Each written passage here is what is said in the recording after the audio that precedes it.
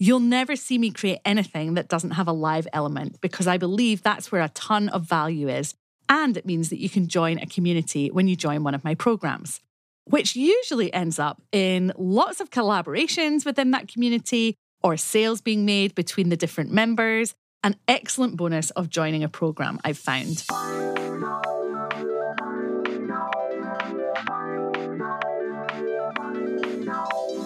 Hello and welcome to the Audience Growth Podcast. I'm your host, Nikki Hutchison, and I'm delighted you're here. This podcast exists to help you learn how to use organic marketing, that's marketing that costs nothing or very little, to grow your business. Far too often, small business owners spend lots of money on advertising without getting the results they were expecting and hoping for. And it doesn't need to be that way. So every week, we dive into strategies here on the podcast to help you grow a business that's here for the long term. Sometimes on solo episodes like this one, and sometimes on longer guest episodes. This week has been a busy one. If you're taking part in my challenge, Summer Sales School, then you might already know that. I'm doing a live session every day. In fact, today is the last one, a Get It Done session at 10 a.m.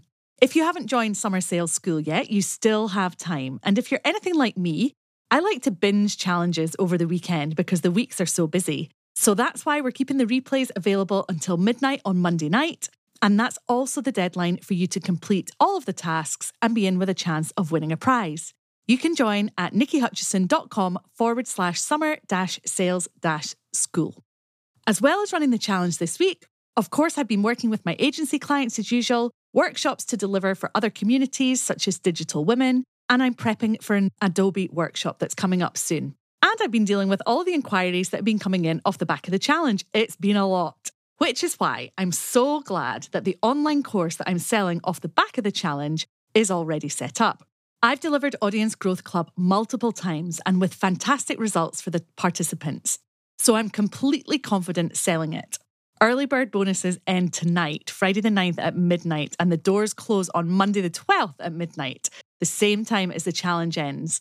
I'll pop the link in my bio so that you can check it out, or you can find it on my website, nikkihutchison.com/audience-growth-club. I've created and sold a number of online courses and programs and fully intend to release more this year. So how can you do it? Today, I'm going to walk you through my key steps.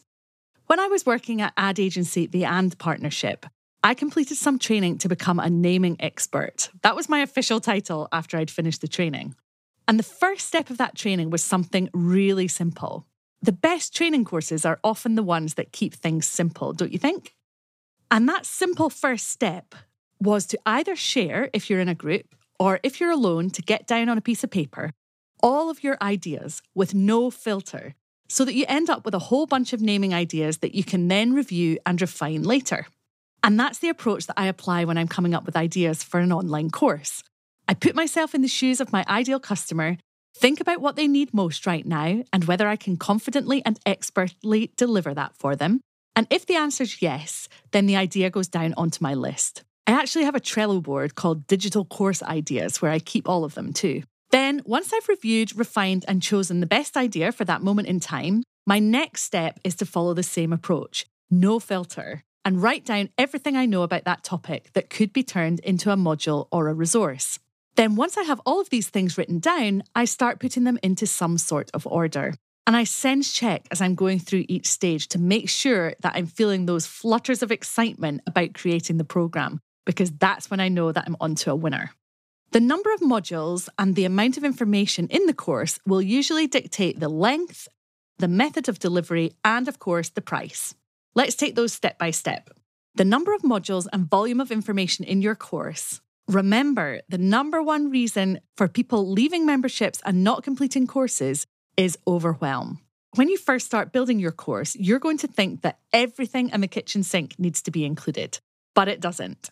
In fact, if you want people to complete your course, you need to take this step really seriously, because if they don't complete your course, they can't get the results. And if they don't get the results, they won't rave about it. And you won't get sales by word of mouth or referral. Not a good situation to be in. So the narrower your focus can be, the better. That way, the people who really need to learn about your course topic right now, once they've found it, will be far more likely to buy it. So nothing in there that is fluff or doesn't need to be in there. Deal? Okay, good. Next, it's time to think about how you want to deliver your course. And I don't mean the tech stack you're going to use, although of course that is important. I'm talking about whether you're going to deliver it live, pre-recorded. Are you going to add on a community for your members to join? And if so, where will you host it? Because that's a strategic question as well as a tech question. Some people genuinely won't buy if you host it on Facebook, but literally billions of others are on there. So it pays to know which camp the majority of your audience for this specific course fall into. Personally, my preferred style of delivery is to always include a live element. I don't enjoy courses that don't include this, so I don't want to create one myself. To me, it feels like there's a level of commitment and connection missing if you don't get access to the course creator at least some of the time. That being said, I do love to consume pre-recorded courses too, particularly if they're available as soon as I've signed up, rather than being drip-fed according to someone else's schedule. So my ideal format as a course creator reflects this. And I recently decided to reformat my online program, Audience Growth Club, into a pre-recorded modules. But still backed up with live Q&A calls with me so that I can meet every single person who joins.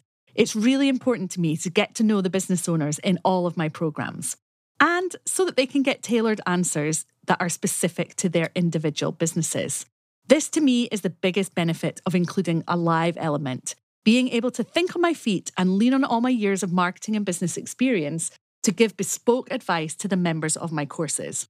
Even my content subscription, Content Collective, which is only £42 a month, still includes a live call with me every month. You'll never see me create anything that doesn't have a live element because I believe that's where a ton of value is, and it means that you can join a community when you join one of my programs, which usually ends up in lots of collaborations within that community, or sales being made between the different members, an excellent bonus of joining a program I've found. So let's recap on those steps. Firstly, I brainstorm my course ideas with no filter and select the most useful topic for my audience at that specific moment in time. Then I map out everything I want to include, again with no filter. Next, I remove any hint of fluff. Anything that's just in there for the sake of it and doesn't build towards delivering the end result that my course is promising gets removed. There's a famous expression you might have heard, kill your darlings, which usually relates to copywriters or authors forcing themselves to remove any unnecessary words, expressions, or characters. The same approach should be applied to your online course. Trim the fat and get rid of it all. Then it's time to decide on how you want to deliver your course. For me, it's about breaking things down into bite-sized chunks and choosing a format that's easy for my audience to access and digest in their own time, plus that all-important live element so that I feel I'm giving as much value as I possibly can. And finally, it's about making sure you have a plan in place to sell your course. Sometimes this can be done before you've even created the course itself, often a scary thought for someone new to the online course creation world, but this can save you a lot of wasted time and effort if you're not 100% sure whether your audience will buy a course on your specific topic. Hint: this is one of the best times to go detective mode and do some market research to make sure your audience are interested before you go to all the hard work of creating something for them. And if you want to be even smarter, you could take deposits at this stage so that you know they are genuinely going to buy when it's ready. Whether you've created your course already or have the concept and title finalized and are waiting to create it once you've made some sales, you must create a plan to make those sales. Even a simple marketing plan that covers what you want to achieve, i.e. how many sales you're aiming for and to whom, how you're going to tell those prospective buyers about your course, and what you're prepared to commit to in terms of your marketing and sales effort. Even that will do. Pretty basic.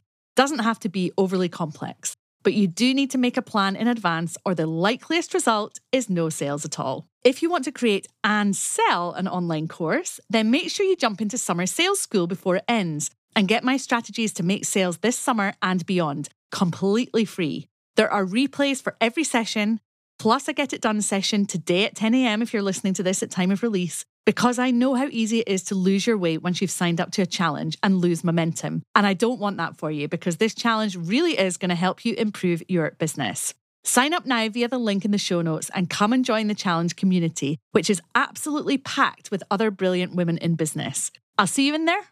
And remember, you have until midnight on Monday the 12th to complete the daily tasks and win a prize. That's Monday the 12th of June 2023. And one of those prizes is a guest spot on this very podcast. Not something I've ever given away before. I don't even accept pitches. So this really is a special prize. I hope you've enjoyed today's episode. My goal is always to share as much useful advice as I can and as many insights as possible into how I run my business, as well as how you can grow yours, so that you can apply these learnings and shortcut your success.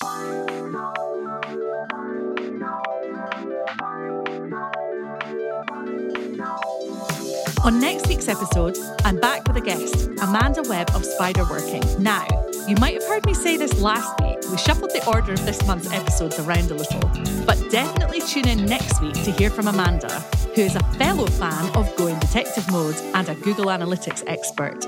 We'll be discussing how to use Google Analytics to benefit your business, including what GA4 means for you. That is coming in at the very end of June. And that episode will go live on Friday at 7 a.m. I'd love to see you back here then. Thank you for listening. Have a great week. Take care of yourselves and get signed up to the Summer Sales School Challenge so that you can sell more this summer and beyond. See you next time.